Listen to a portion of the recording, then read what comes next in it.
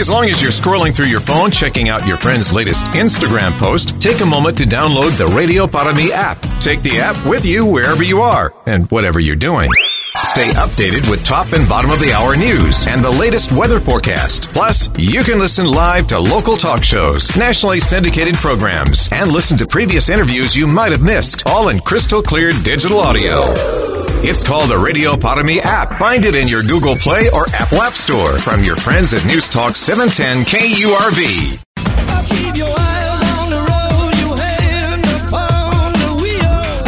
This is an encore presentation of the 956 Drive Home on News Talk 710 KURV and KURV.com. Here's Davis.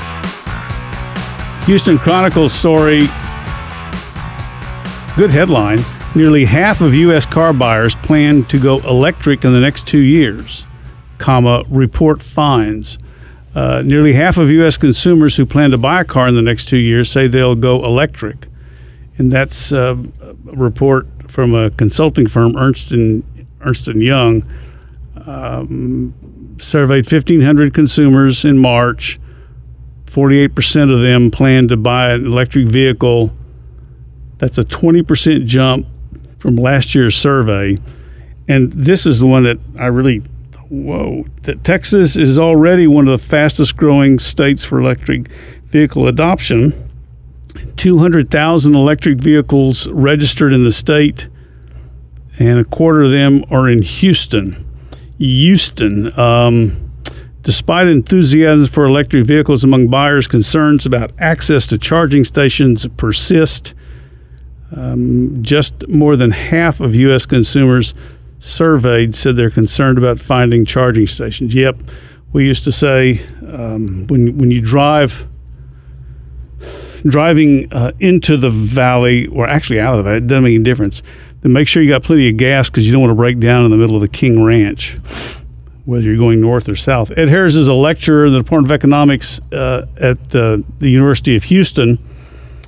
It says here he teaches energy economics courses to undergraduate and graduate students within the department. And they quote Mr. Harris in this article making nice noises about electric vehicles. And I called him earlier. Thanks for being with us.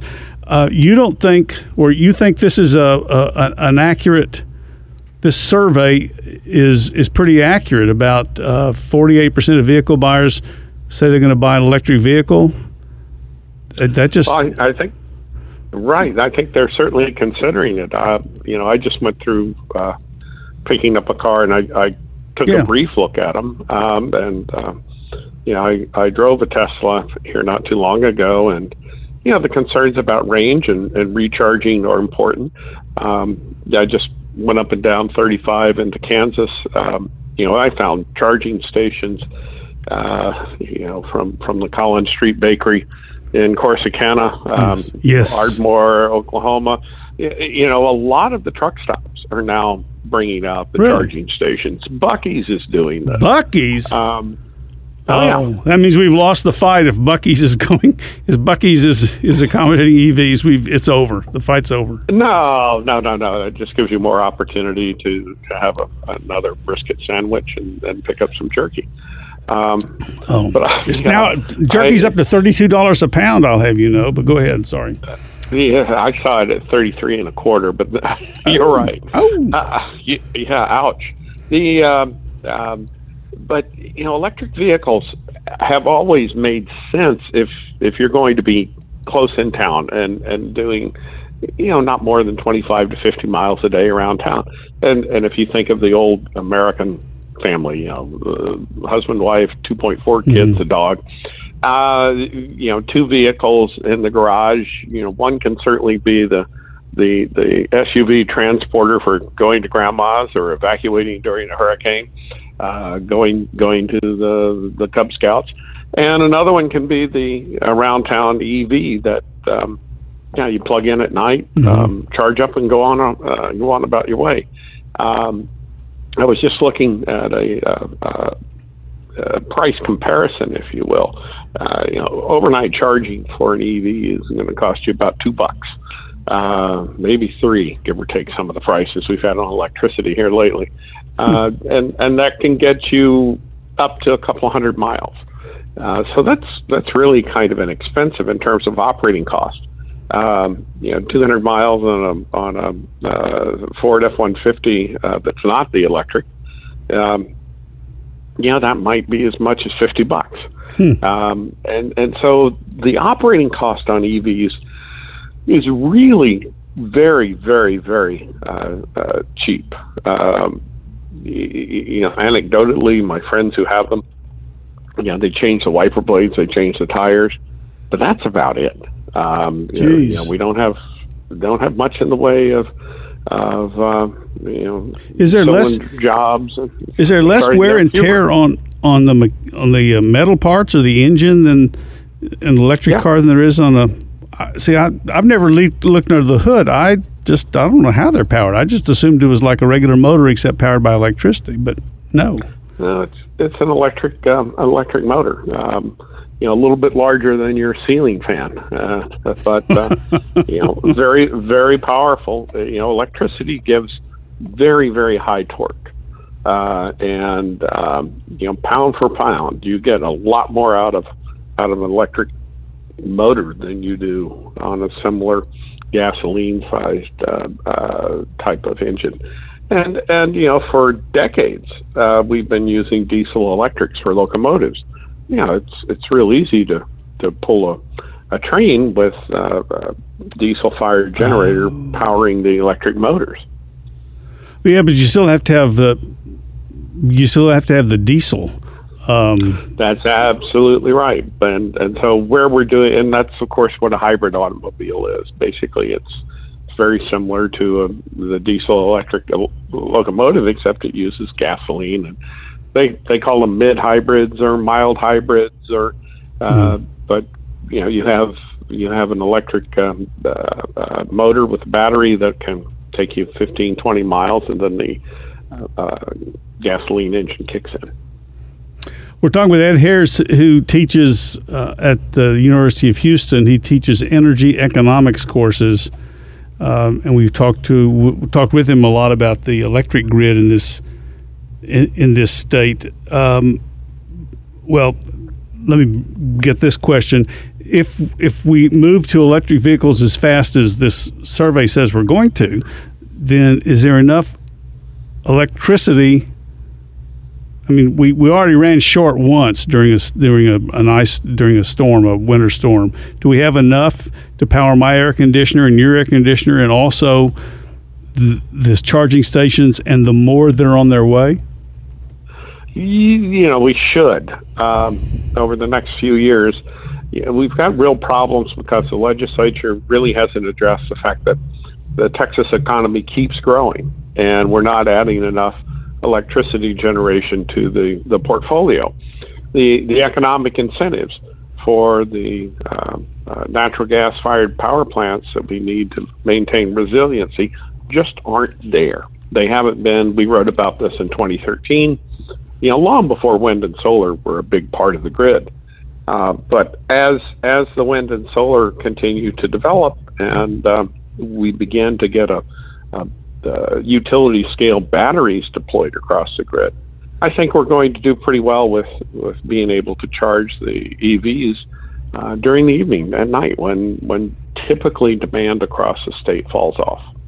Does it surprise you that the charging stations have sprung up as they have, given that we're an oil and gas state and proud of it? But that's what surprises me, that we're building out the charging stations. The legislature's either has or is going to appropriate money to put a whole bunch of them up, but I don't know if they've done it or not.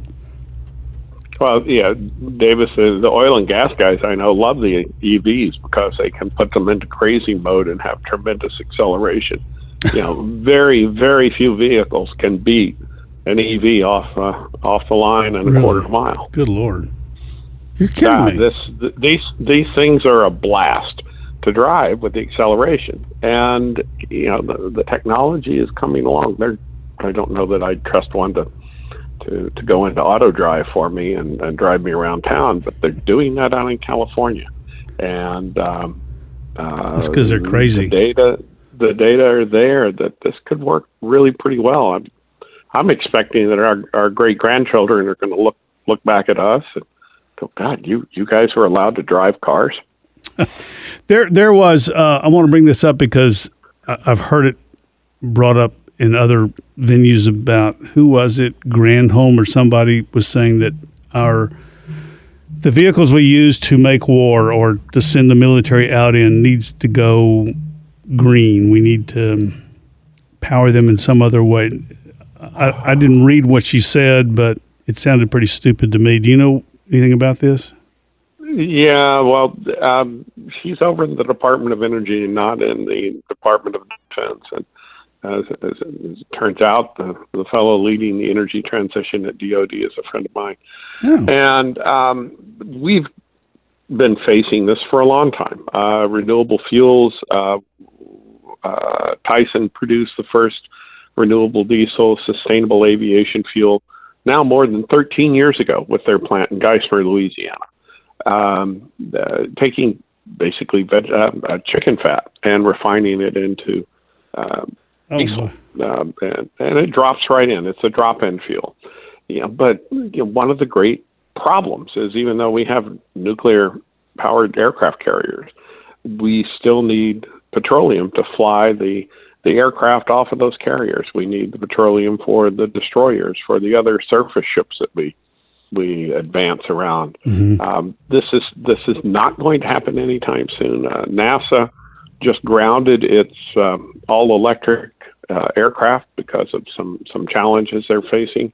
Yeah, they've been doing this research for a long time, but it's difficult to get the energy density into a battery and then put something like an aircraft up in the air. The energy density within a half a cup of gasoline is equivalent to a stick or two of dynamite. I mean, there's a lot of power built into that. And so I think for projecting defense, we're going to be relying on hydrocarbons, petroleum, for the next 10 to 20 years. For sure. Well, on that note, we have to say goodbye. Thank you, though, for being with us. We'll check in with you again. That's Ed Hers, who teaches at the University of Houston, talking about electric vehicles. You're listening to the 956 Drive Home here on 710 KURV. You're listening to an encore presentation of the 956 Drive Home on News Talk 710 KURV and KURV.com. As long as you're scrolling through your phone, checking out your friend's latest Instagram post, take a moment to download the Radio Parami app. Take the app with you wherever you are and whatever you're doing. Stay updated with top and bottom of the hour news and the latest weather forecast. Plus, you can listen live to local talk shows, nationally syndicated programs, and listen to previous interviews you might have missed, all in crystal clear digital audio. It's called the Radio Parami app. Find it in your Google Play or Apple App Store from your friends at News Talk 710 KURV. This is an encore presentation of the 956 Drive Home on News Talk 710 KURV and KURV.com. Here's Davis. The topic of real estate always fascinates me because in some ways it's a foundational economic driver. I don't pretend to know a lot about it, and I forget a lot, but and I see these prices that are being asked for houses, and I know what I paid for my house, and we could have, as I always say, we could have borrowed a lot more. I was stunned how much they would loan me. I never thought I was that good of a credit risk, but we didn't we didn't go for that. You can have a house but not afford to turn the lights on or have furniture.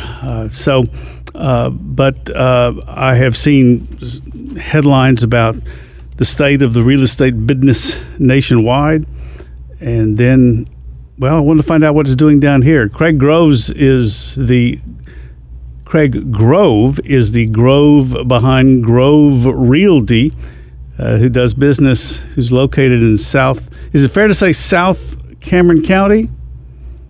Is that your specialty? Well, actually, I guess you could say South Cameron County. Our office is located just north of Brownsville, so we're right by Rancho Viejo. In the booming metropolis of Olmito. Is there really an Olmito, or is that just a place on the map? It's kind of just an area. It's not really anything. There's no town hall or, council or anything like that. It's just called Olmito. It's like an area. Okay. But Olmito itself has been growing, has it not? Yes, it has. I mean, the area has been growing. We've got a huge subdivision, Lago Vista, over there. And the area that's unincorporated, it has all these rundown houses, but they're right across from this beautiful Resaca. And those lots have gone up in value tremendously. Like now you pay about $150 for one of those lots alone, if you can even get one. Yeah, it's crazy. When I'm going to jump around on you, but when you talk about a lot, is there a conventional size for, quote, a lot? And I say that because a lot on the beach side of South Padre is not the same size as a lot in McAllen. Yeah, I mean, there's not really a conventional size per se, but, kind of a standard residential lot size is probably 60 by 150. Okay. Pretty typical in that frame. Yeah, we bought an old house built in 1952 in part because it had a large yard, and because we wanted a large yard for the kids to run around in. And we pay extra for that now. McAllen charges a little bit extra because that's not whatever their sweet spot is for a lot in furnishing city services. We're bigger than that, so we get to pay more. I don't know if it's that way down the valley. I mean, if you have more land, you're going to pay more in taxes. That's for sure. What's the price? How do you all? I look at a house at the total price. Like we had a house in our neighborhood was on the market for $399,000, which I thought was a lot of money in our neighborhood. And I don't know what it sold for, but I think that's what it sold for. But I don't look at it in terms of square feet. Real estate people and everybody else looks at it in terms of square feet. Do you not? I mean, that is kind of a fundamental way that we as real estate agents look at properties. It's just kind of the easiest way we can break down a property is based on the square footage of living area, which is air-conditioned space, okay? And you get that number by comparing it to other sold homes. So, let's say you came to me, Davis, and you said, Craig, I want to sell my house. What's it worth? Well, I would get the information on your house, and then I'd look up like 3, 4, 5 houses in your area that are similar to yours that have sold in the past 6 months to a year. Then I would break those down by square footage, and then I would use that based, that number that I came to figure out what your house should sell for theoretically. That's the comparable value. Correct. That's a comparable approach. What started me calling Craig Grove of Grove Realty was a headline I saw in an Upper Valley paper. The Valley's residential market hits an average of $150 per square foot, but this was a question mark. It wasn't a declarative statement. It was, is that really how high it is? What is there a Rio Grande Valley residential market square foot that's just out there that's the realistic value all over the valley? I mean, it's kind of like lot sizes. There's no like standard, per square foot. I would say 150 is on the higher end. We've been seeing new construction across the valley, when it was really peaking at 165 per square foot for a living area of a new construction home. I would say probably 130, 140 is more of a reasonable average you're seeing around the valley for a decent home. Let's say a 3-bedroom, 2-bath, 2-car garage, and like a middle income type of neighborhood. Now, I told Craig that I had a friend whose daughter sells real estate in New Orleans, but things have been slow because the cost of a mortgage has risen. It's choked off business a little bit. What's the state? What's it like down here? Well, first of all, that's absolutely true. I mean, the mortgage rates have essentially doubled since a year ago. Now a mortgage rate is about, on a national scale, is about 6.5 to 7% for even with someone with good credit. So that can really, really kind of tie down the type of house you can get. Like someone with a 3% mortgage last year could buy a $250,000, $300,000 house pretty easily. Now that same person is looking at more like a, 180 to 220 house. What's the cost of a starter home in Cameron County, or is there such a thing? Yeah, I mean, a starter home, you're probably looking at $200,000 for a decent starter home. I mean, you can get something cheaper, but for sure in Cameron County, it's going to be, anything under 200, it's going to be a lot rougher. Well, now I definitely feel like I fell off the turnip wagon, or just woke up from a long nap. That just seems like an awful lot of money for a starter home. Yeah, I mean, used to be a starter home in Brownsville was like $130. Pretty much the same in the Upper Valley, $140, $150. But it's gone up so much in the last 2 years that I'd say, a decent starter home is probably closer to $200. Craig, is that because wages pay is sufficient for that? No. In fact, unfortunately, it's very disconnected from the wages across the country. That's one of the biggest problems we have is the cost to buy a home has gone up dramatically faster than incomes have gone up. Incomes have been pretty stagnant. So people can't really afford to buy a home now. It's becoming very, very unaffordable to purchase a home. Well, what happened? What's drive? Because that sounds like well, you know what I'm getting at. What happened? Well, inflation. I mean, the federal government first of all, we know during COVID they pumped a ridiculous amount of money into the economy. Mm-hmm. Okay, and then so they heated up the market with an excessive amount of money and excessively low interest rates. There are people right now who have interest rates of 2.25% on their home. Okay, Yay. So 2.25% is that's like free money, basically. Yeah, they'll never see that again. They won't see that in their lifetime. Yeah, and they'd be crazy to sell it. And that's the other problem we have, which is causing the prices to go up and inventory to stay low. Everybody who's bought in the last 10 years or has refinanced has an interest rate between 2.5 and 4.5% interest. So they're not going to sell their home because it doesn't make sense.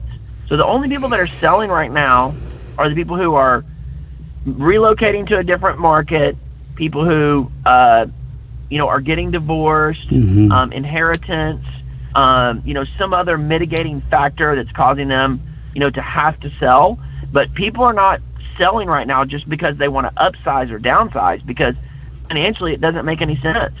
If you're at 3% or 2.5% and you're going to buy a new house at 6.5% or 7%, people just go, you know what? We'll just live with it like this.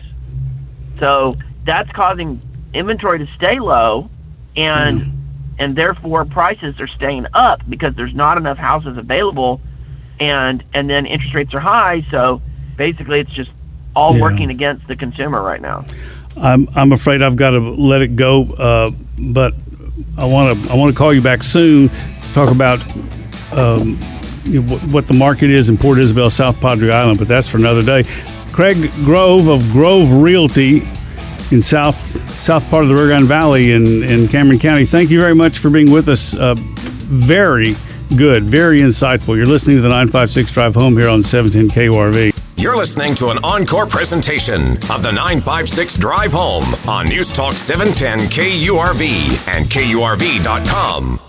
News Talk 710 KURV. When news breaks, we break in. Breaking news. Stay alert and listen to the weather forecast. We need to be aware and alert to what's going on. Breaking news means it's happening now, and we mean now. Breaking news underway right now. Breaking news on News Talk 710 KURV means we're bringing you the news as it happens. We have an active shooter, multiple gunshot victims. In this particular instance, we are in receipt of information. When news breaks, we'll break in. Count on News Talk 710 KURV and KURV.com. This is an encore presentation of the 956 Drive Home on News Talk 710 KURV and KURV.com. Here's Zach. We are joined by now Tim Snyder from Matador Economics. And I was board hopping for Fred last week, Tim, and somewhere during one of the news reports, I had heard, I think it was a jobs number. And normally the jobs number was a good thing, but in the context of our economy, it was a bad thing because of ongoings with the Fed. But I wanted us to take a trip around the economy and get your opinion on what's going on. So what's happening? Yes, sir. First and foremost, on Thursdays, because of the 4th of July, the normal reports would come out Wednesday and Friday. But Thursday, the ADP, which is a private sector report on jobs, came out. And what they reported was that in June, the economy created 497,000 jobs, which if you look at the estimates for the ADP number, the estimates were 228, and the highest of the range for these numbers was 318,000. So we blew those numbers right out of the water. It shocked the markets. It initially had a good positive reaction for about 3.5 minutes on the stock market. And then the next thing you know, everybody began to realize this is telling us that this economy is hot and moving, and jobs are not slowing, that the job creation numbers are increasing, and that would send a signal to the Federal Reserve, which they have two mandates. One is the discount rate, the other is looking at jobs numbers, that their activities, their actions so far have been muted, maybe not even working, and so they would have to come back and redouble their efforts. The markets did not like that. But I can't stop there, guys, because what happened is the next morning, Friday morning, we got the BLS, the Bureau of Labor Statistics numbers that completely negated everything in the ADP number and showed that the U.S. economy had created only 209,000 jobs. Now, here's the thing that I think bothered people more than anything. And that's the fact that the largest contributor to jobs in the BLS number was the federal government. They had 60,000 of those jobs were federal government jobs, which really shouldn't be in the calculation at all. That's just the government adding people to their payrolls and doesn't really give a good, accurate reflection of what the markets were seeing. It came across, those numbers came across. Then we began to look at what ADP said, what BLS had to say, and then we started to wonder, okay, does the Fed even really know how they're affecting or what they're affecting with the increase in interest rates that they're sending across?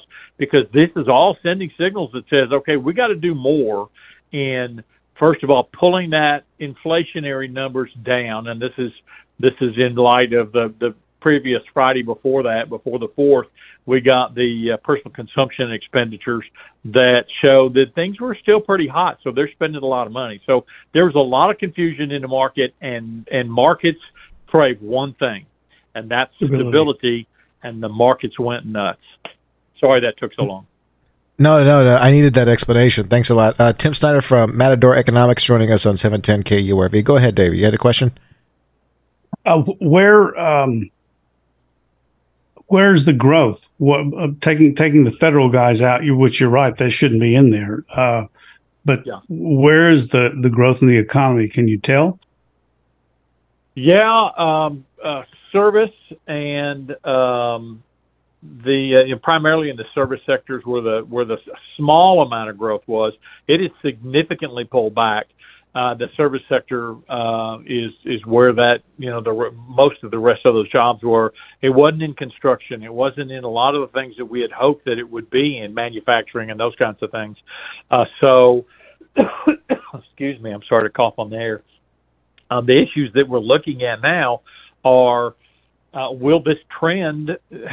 this trend actually turned, and are these numbers going to start pointing downward, which will lead us into a recession by the end of the year, first of next year? It just doesn't feel recessionary. I don't know how, like that makes a lot of difference, right?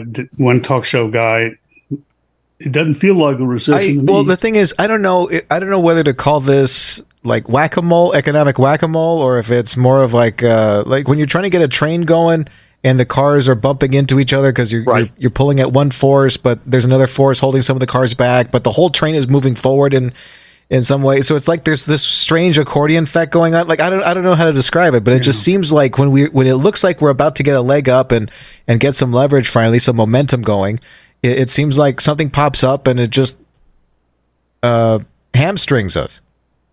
Yeah, kicks a hole in. You're absolutely right. I likened it to, and I said this last week, I think, with Davis, or it might have been 2 weeks ago before 4th of July.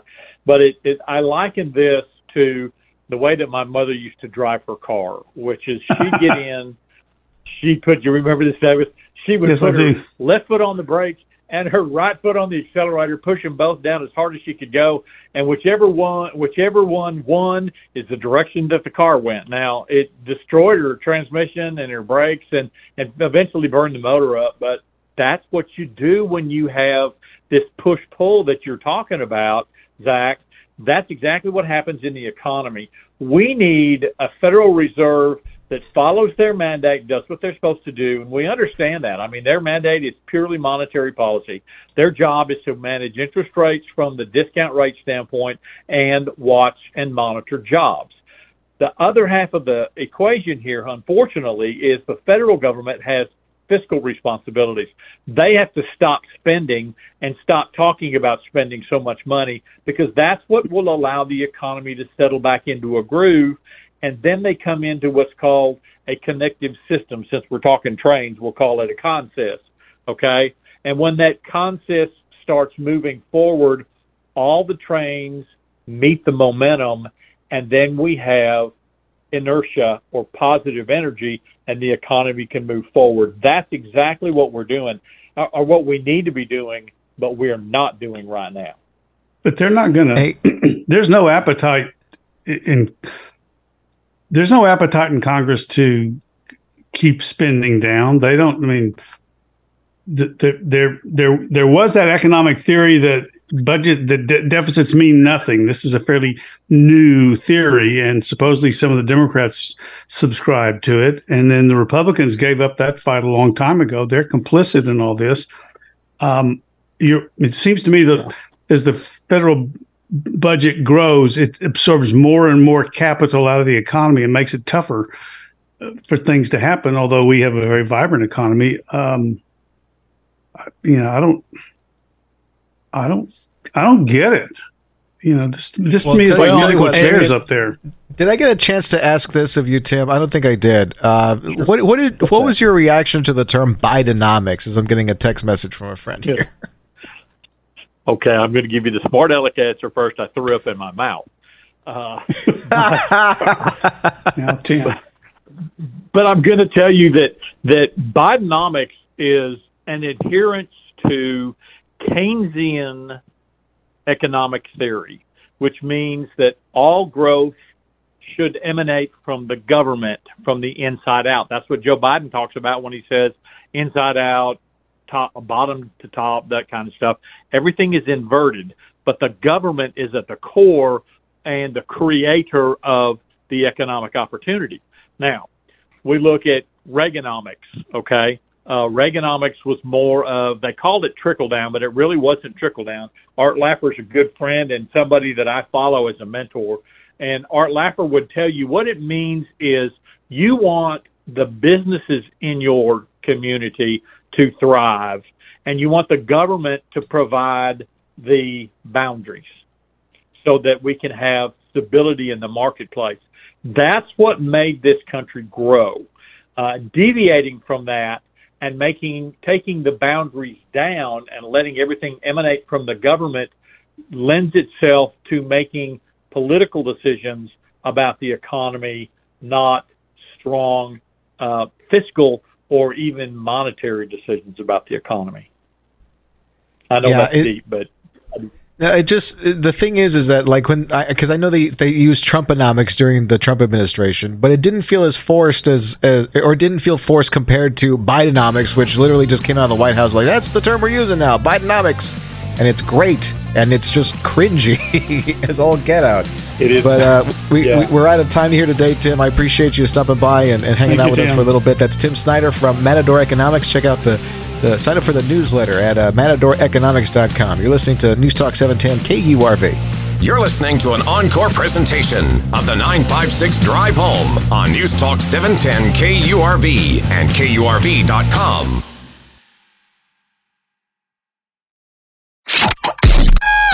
Start your day with news and interviews important to you with the Valley's Morning News. Weekday mornings starting at 6. Sergio Sanchez and Tim Sullivan bring you the latest headlines and hourly discussions with AccuWeather to get you ready for your day. And special guest interviews on topics that affect you and your family. Good morning. Good morning, gentlemen. Yeah, good morning, guys. We'll let you know I enjoy the show. It's what you need to start your day. The Valley's Morning News with Sergio Sanchez and Tim Sullivan. Weekday mornings starting at 6 on News Talk 710 KURV. This is an encore presentation of the 956 Drive Home on News Talk 710 KURV and KURV.com. Here's Zach. Joining us right now on News Talk 710 KURV because the heat dome is coming, and we've been wondering how Texas farmers have been faring. Gary Joyner from the Texas Farm Bureau joins us now, Director of Communications for Texas Farm Bureau. We've had some big heat conditions, and we've had some low water drought conditions in the state of Texas for quite some time. How have the farmers been faring? I guess you could say this year, if there's a word to say it, is better. 2022 was historic drought, not only in your part of the state, but elsewhere. We are better because of some rainfall that occurred earlier in the year, but it's turned dry, and the heat's expected. But some of the combinations of the heat and humidity, the real feel, is really what is, on the livestock side, most struggling right now, most impactful. Crops, they're built to sustain heat to a point, and they're grown in a way to maybe get through these summer stretches where it's going to be triple digits in many parts. But it's turned hot, and farmers and ranchers are dealing with it. Yeah, this is Davis Rankin. Let me pose a contrary question. Isn't heat and terrible weather conditions, isn't that the Texas way? Haven't we prevailed over that in the past, or is this something different? You're right. It's not so different. This can almost be anticipated. We know the summer stretch is going to be brutal. We know temperatures are going to reach triple digits. The humidity is going to be high, and it's going to turn dry, and we're here. The good news is there was some soil moisture out there in some of the fields that were being planted. Farmers and ranchers do what they can to conserve that moisture. Certain practices, tillage practices, help keep that soil as moist as it can be, knowing it's going to turn dry.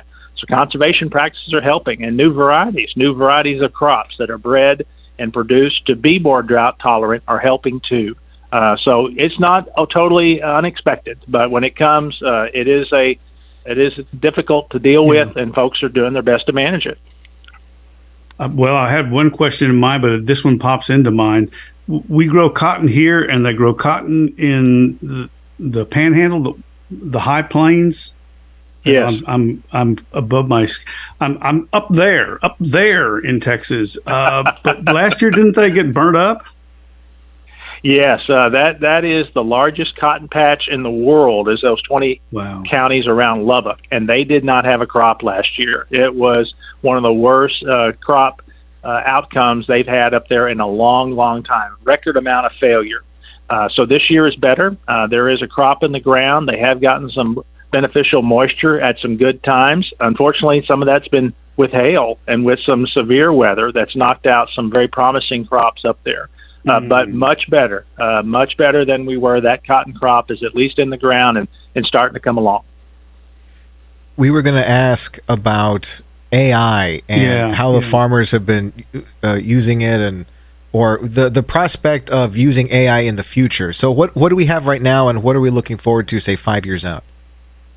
I tell you, the future is here. If you just quickly take a snapshot of what's happening within the agricultural community, there's over 200 startups in agriculture, new companies focused on artificial intelligence and those tools that benefit from it.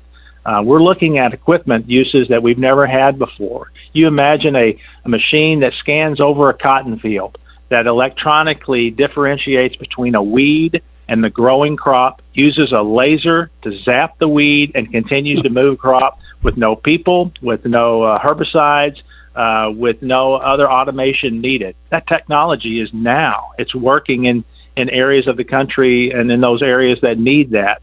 The cost is still high for those that would be interested in that, but like all things, that cost should come down as it becomes more available. But you go to agricultural trade shows right now, and half of that trade show hall is related to artificial technology, artificial intelligence, automated farming. You've heard the word precision farming. This is taking it to the next level. Yeah, we're also hearing too about how to deal with pests that exist out there. That I'm real curious about. How does AI manage or predict where these pests are going to end up? Well, you've hit an awfully good point. It's estimated that pests destroy 40% of the world's crops. You know, it's not just a United States issue, but worldwide, 40% is destroyed by pests. So how do you manage it? How do you get after it? Artificial intelligence is allowing some tools out there to react in real time. When you're looking at fields that are looking at potential infestation, there's been an outbreak of particular pests, you can react to it now, and you've got ability to get to it before it reaches a tipping point of too much that you can't get in front of. So that, and also just the scouting, the ability to differentiate beneficials from pests that are needing to be eliminated, all that technology is incorporated with some of this equipment that allows you to travel over these fields, aerially look at a field, find out what's going on out there, what's the threshold of infestation, do you need to treat? And there's even automated sprayers. I mean, literally, you could use artificial intelligence to apply a herbicide, or in this case, an insecticide, to take care of a pest that may be starting to get foothold in a field. Gary Joiners with the Texas Farm Bureau joining us on 710 KURV. Davey, go ahead. We had a client once who was developing a business of taking a drone and taking pictures of fields so you could see where you needed more nitrogen or more this or more that. I assume that's been perfected or improved. Is there any way to combine that with artificial intelligence and for it to spot where the pests are or where the things are that need an application of chemical, which would keep the big use of chemicals down and make a lot of people happy, including farmers?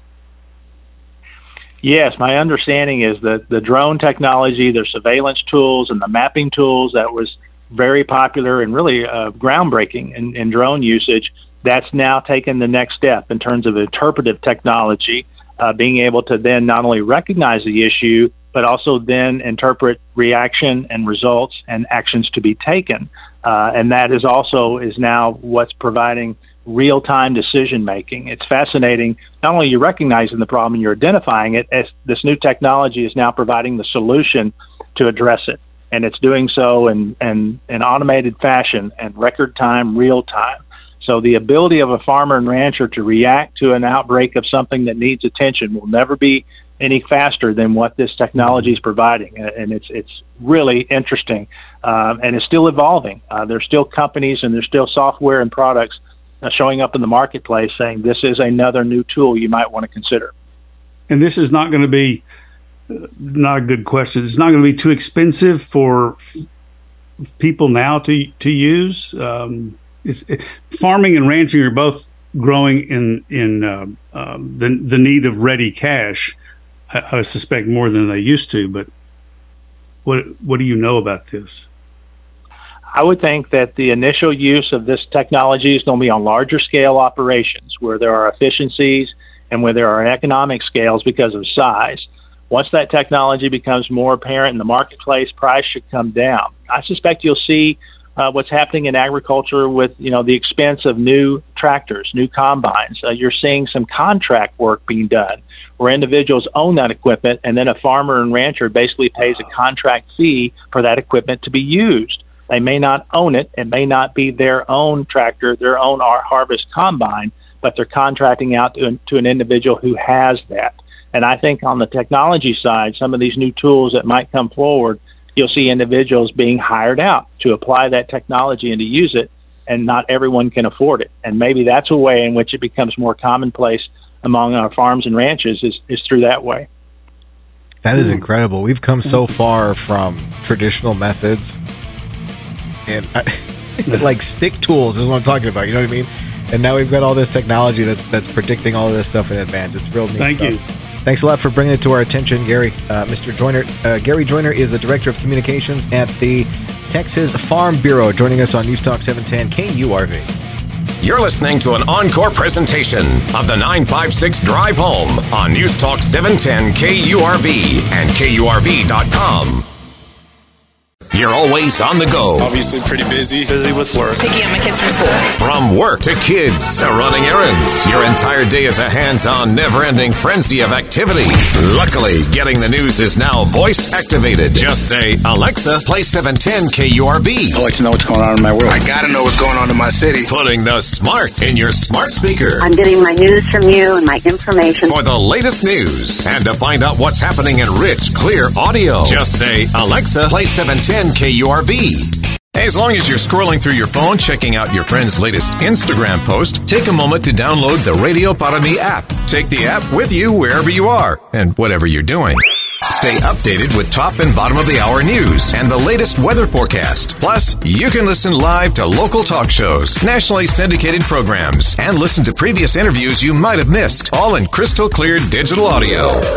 It's called the Radio Parami app. Find it in your Google Play or Apple App Store from your friends at News Talk 710 KURV.